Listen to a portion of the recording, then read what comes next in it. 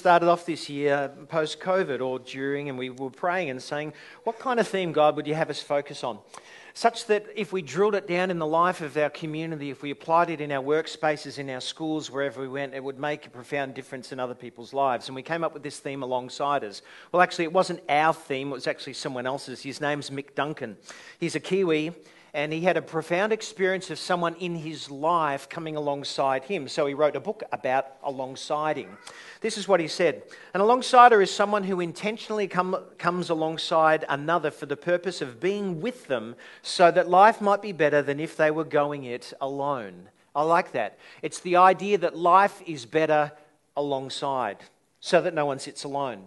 He said, my experience of an alongsider in my life was such that someone asked me this question: how would it be if all of the doors of my life were open to you? He said someone came alongside me and actually asked that question when I was younger. Made a profound difference. And as he stepped into that doorway of their life, he said after a period of time they asked me a second question: how would it be if everywhere I go you come with me? Wow. And so there was this interchange of life and experience and sort of this coalescence of two lives, and it was friendship, and he said it made a profound difference in my own life. And so we've been looking at that over the past month, and we'll continue to look at different qualities and characteristics that we define an alongsider being. So when we started 4 weeks ago, we said an alongsider is someone who opens up the doors of their life. An alongsider is someone who listens graciously. An alongsider is someone who encourages intentionally. Friday fortnight ago, I held a funeral here for Norman Pell, 92-year-old gentleman who had had a profound effect of influencing other people's lives all over the world. And I remember in the courtyard, there was a group of people, some family members who'd come down from Yea. And there was a high school teacher that was there. And the first thing he said to me was this. He said, Norman Pell came to more of my cricket games than my parents. I thought, wow. And he said he even came to some of the games to watch me play up there in Yea when his grandchildren weren't there. Wow. I wonder if you could name someone in your life who has come alongside you for no benefit of themselves, but just to be with you.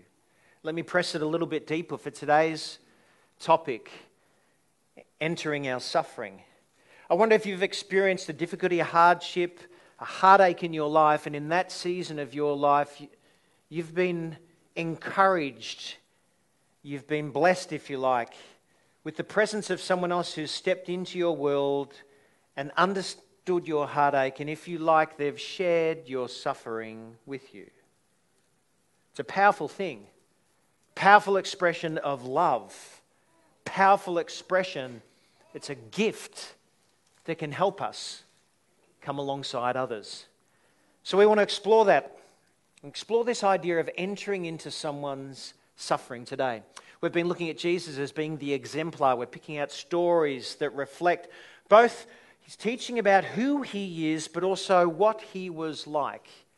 And if you want to follow with us, YouVersion of the Bible, just on your phone app, John chapter 11, or if you have your Bible with me today, we're going to look at John chapter 11, look at this little cameo spot in Jesus' life where he so profoundly enters into someone's suffering and bids us do the same.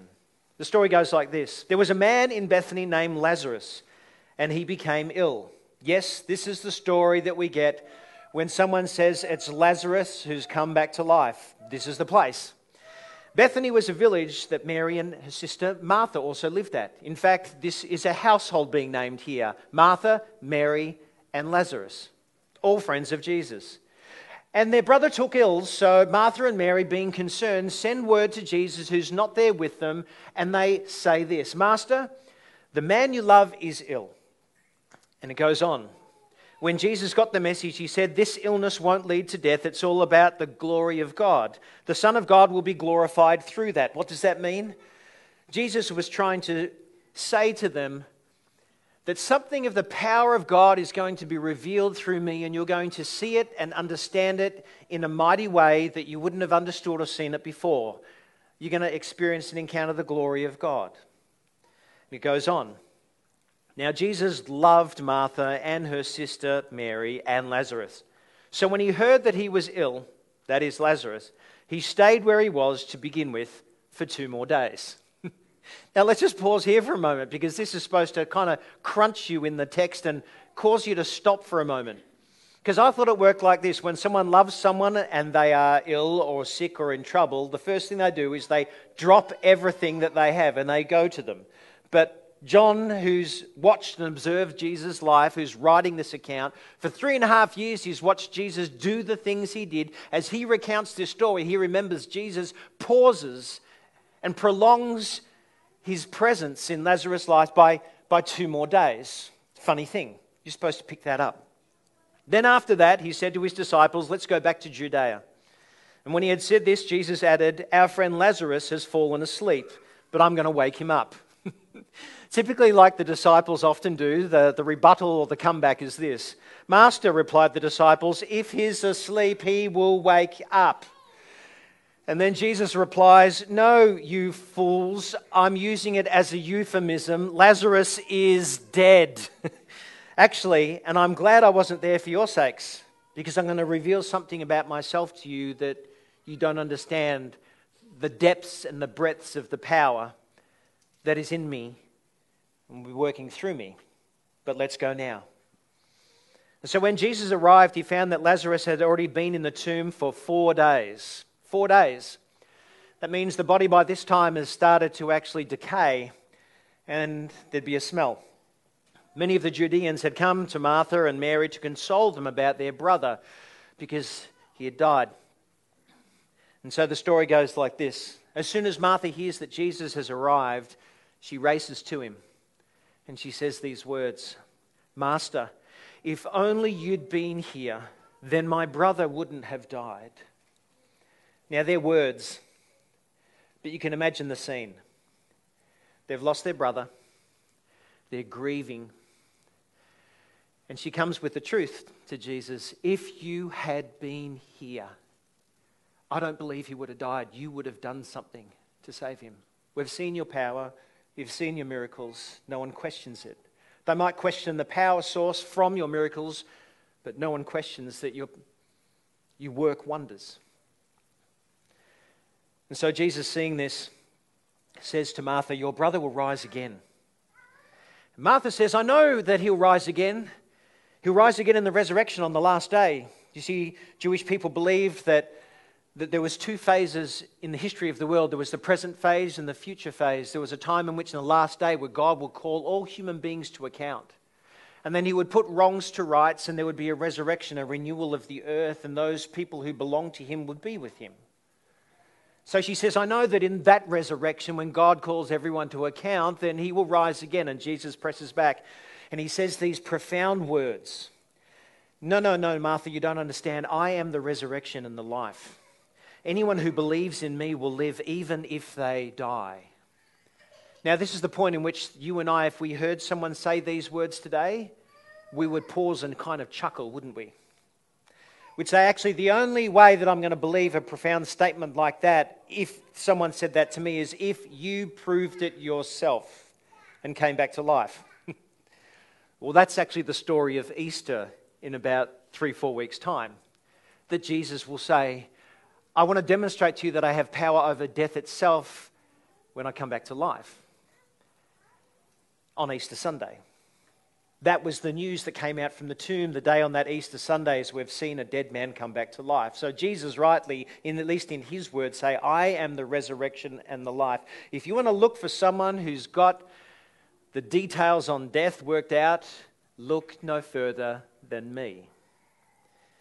With these words, Martha went back and called her sister Mary.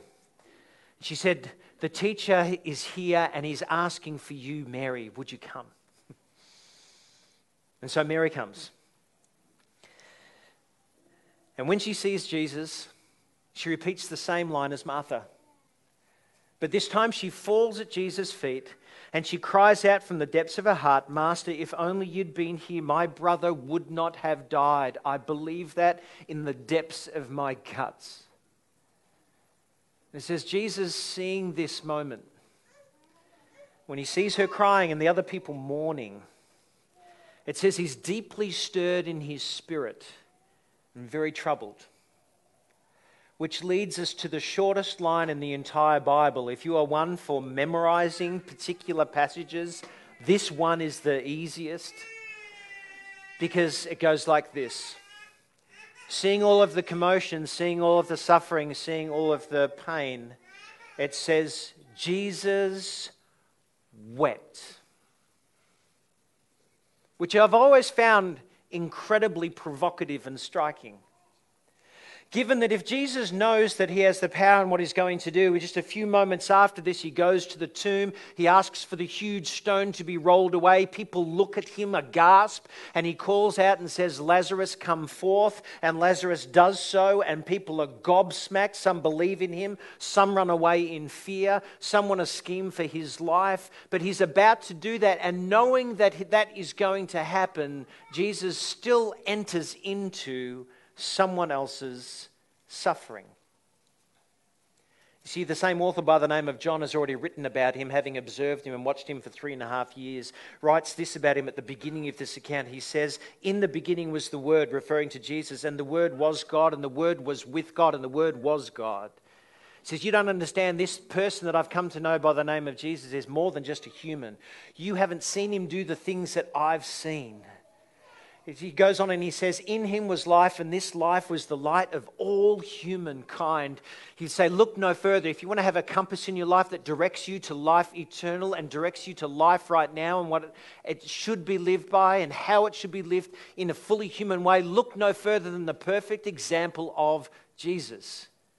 He's the one who wrote about Thomas, who said, my Lord and my God, when he sees him a few days after Easter Sunday. This is the same person that weeps even though he knows what's about to happen. And in so doing, offers Mary and Martha a profound gift. They say the level and the test and the estimation of a great leader, a great decision maker, is not on the basis of how they quickly come to a decision, but how convicted they are to enter into the person's suffering that their decision will actually realize in another person's life because of the decision they're going to make. That is, the test of a great decision maker isn't that they have made their decisions from afar, is that they've put themselves into the shoes of the people their decisions are going to impact and still make their decisions accordingly for the greater good. You see, Jesus here is in a place. He knows he's delayed 2 days. He knows he wants to reveal something about who he is. But he weeps. I wonder if you've ever had someone in your life come alongside you and it's as though they've entered into your suffering in a way that somehow just holds it and carries it just for a moment. And in so doing alleviates the heartache and conveys love. Over the course of my life, I've had the privilege of sitting with people in all kinds of sufferings. Loss of job, a deep depression, a great fear, a severe trauma, a displacement. And every time I've been in those situations, the thing that I come away with when I observe the way in which people deal with their pain and grief and heartache and suffering is the same. When other people they know come into their lives and enter, and but for a brief moment extend a loving kindness to them, it's as though they reach into their very lives and take their heartache and pain and carry the burden just for a moment with them, and in so doing, it lightens their load and helps them endure. They come alongside for good. See, it strikes me that that's what an alongsider has opportunity to do at times. It takes great courage and sensitivity to enter into someone else's suffering. See, this response of Jesus informs me in 2 ways.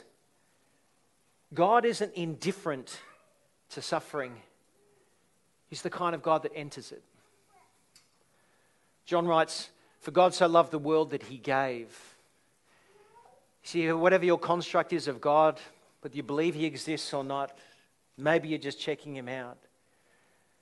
The God that I've come to discover in the person of Jesus is the one who comes and gives himself, who dies on a cross, it says, who takes all of the evil, sin, sickness, this part of the humanity which says me first and does all kinds of despicable things to actually ensure our own rights and privileges at the expense of others.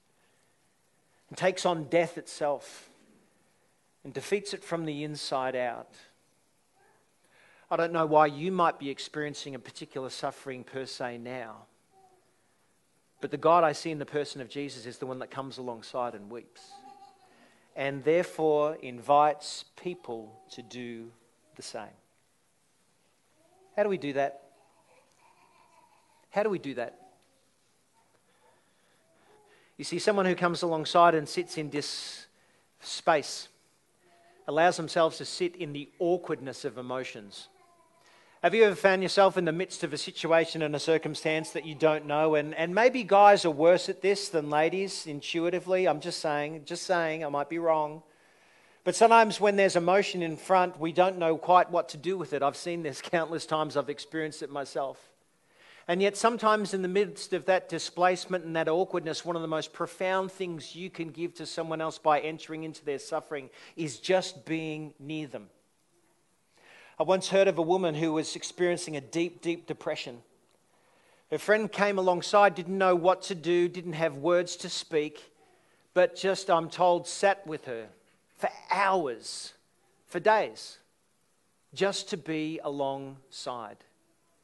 You see, the power of this alongsiding, this entering into someone's suffering, is the realization that sometimes what I've learnt, the rule is that the deeper the pain, the less words. And that people like you and I can rush to sweep things under and to smooth things over far too quickly. Do you notice that about ourselves? When someone expresses a loss, a pain, a grief, whatever it is, we quickly want to add, oh, well, God must have a plan for this. Really? Do you know that God has a plan for this?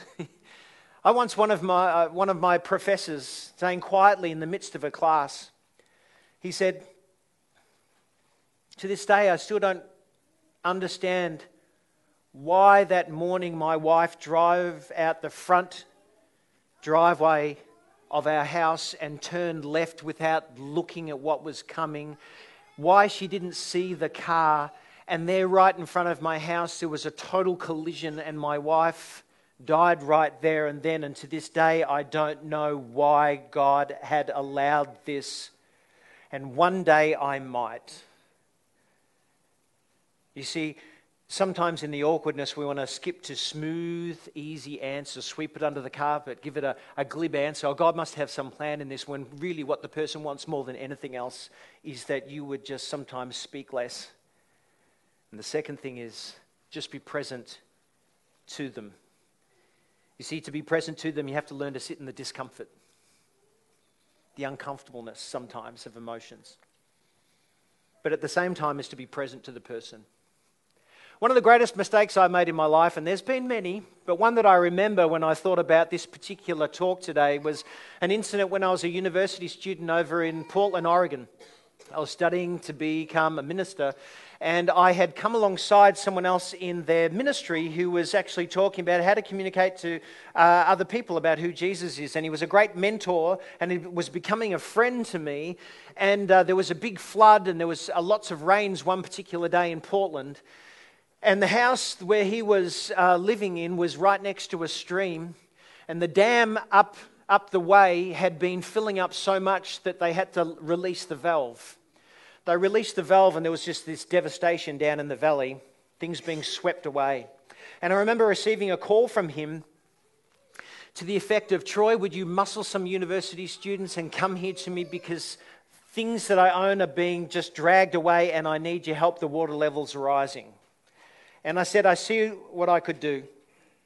And I hung up the phone and I spoke to some other people, but I decided that I shouldn't go because I had a lot of things on and there were some university assignments that I needed to get done.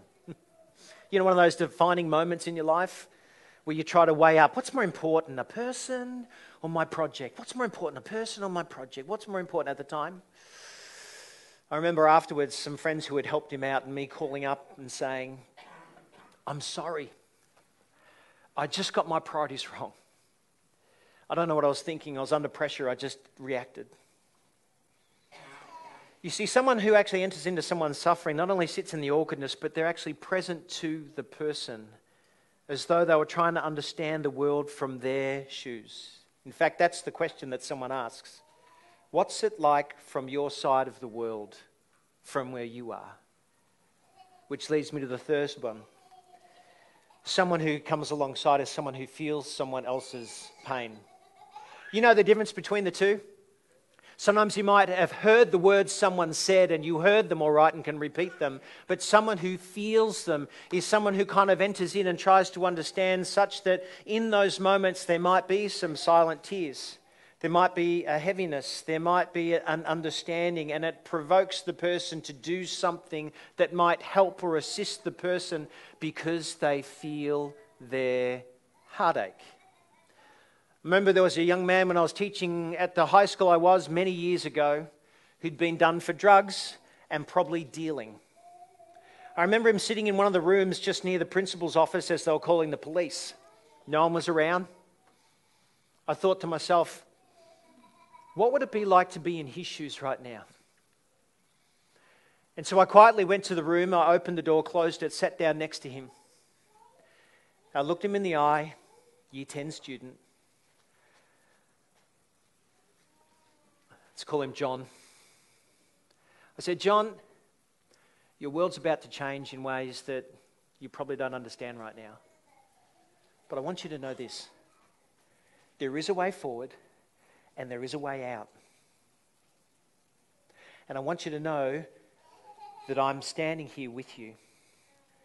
Not saying that's okay, but I want you to know that you can make some profound decisions in your life right now. You have an opportunity to change that will be for your benefit and for your good, and I want you to know that I'll be cheering for you. Years later, that same student called me up. He said, do you want to come and be someone involved in our footy club because I'm coaching a team? I couldn't help but trace the connection back. Because someone else entered into someone else's pain. You see, the gift of being an alongsider who enters in is a profound gift. And all too often in my life, I can sometimes miss those moments. Wonder about you. You know, one of the places that I think it's so hard to be an alongsider in this world is a high school. Because in school there's all kinds of bullying, biting, manipulating. Oh yeah, we try and work it out, we try and smooth it over, that's it. But I reckon one of the toughest places to be. So if you are in year 7 to year 12 right now, could I just invite you to raise your hand for me so I can see? This is all. Okay. Thank you. Can I just pause and pray for you? Because I think if there's something that God might want to speak to you about, is that you might have a profound opportunity in the coming weeks and months ahead to be an alongsider for someone else who is sitting alone.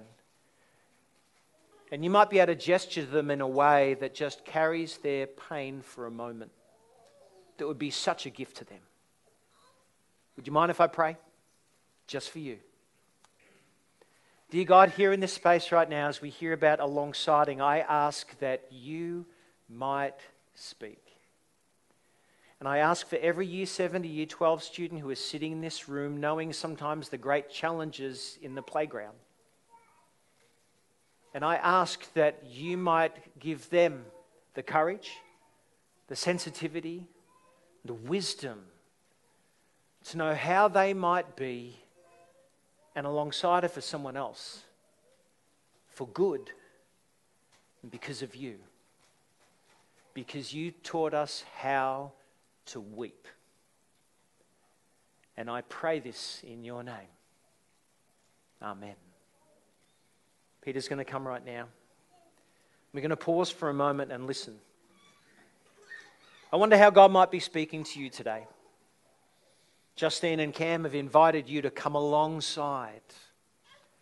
But we've also heard about how you can come alongside another in one particular way, so that people might feel their burden lightened because you've offered your hands and carried them for a moment.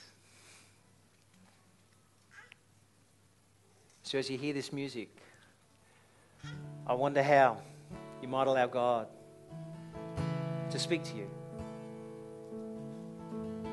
Jesus said these words. We'll just go back one. Thanks, Nick. That's it. He said, "Come to me, all you who are weary and burdened, and I'll give you rest. Take my yoke upon you and learn from me, for I'm gentle and humble in heart, and you will find rest for your souls. For my yoke is easy and my burden is light." I think what he was trying to say is that sometimes when we actually come alongside other people and offer our support, it's hard to feel sometimes their hardship because we've been bruised ourselves. And bruised hands often lead to calluses. So we can't feel people's pain or heartache because we've hardened ourselves. I wonder in this space now there might be a healing moment where you would dare to open up yourself to a God who speaks. That you might say, "Jesus, would you carry my burden because I am tired of carrying it myself?" And then in that moment there might be some healing as your Spirit ministers to your life. Softens the calluses, reorients your thinking so that you know you are not journeying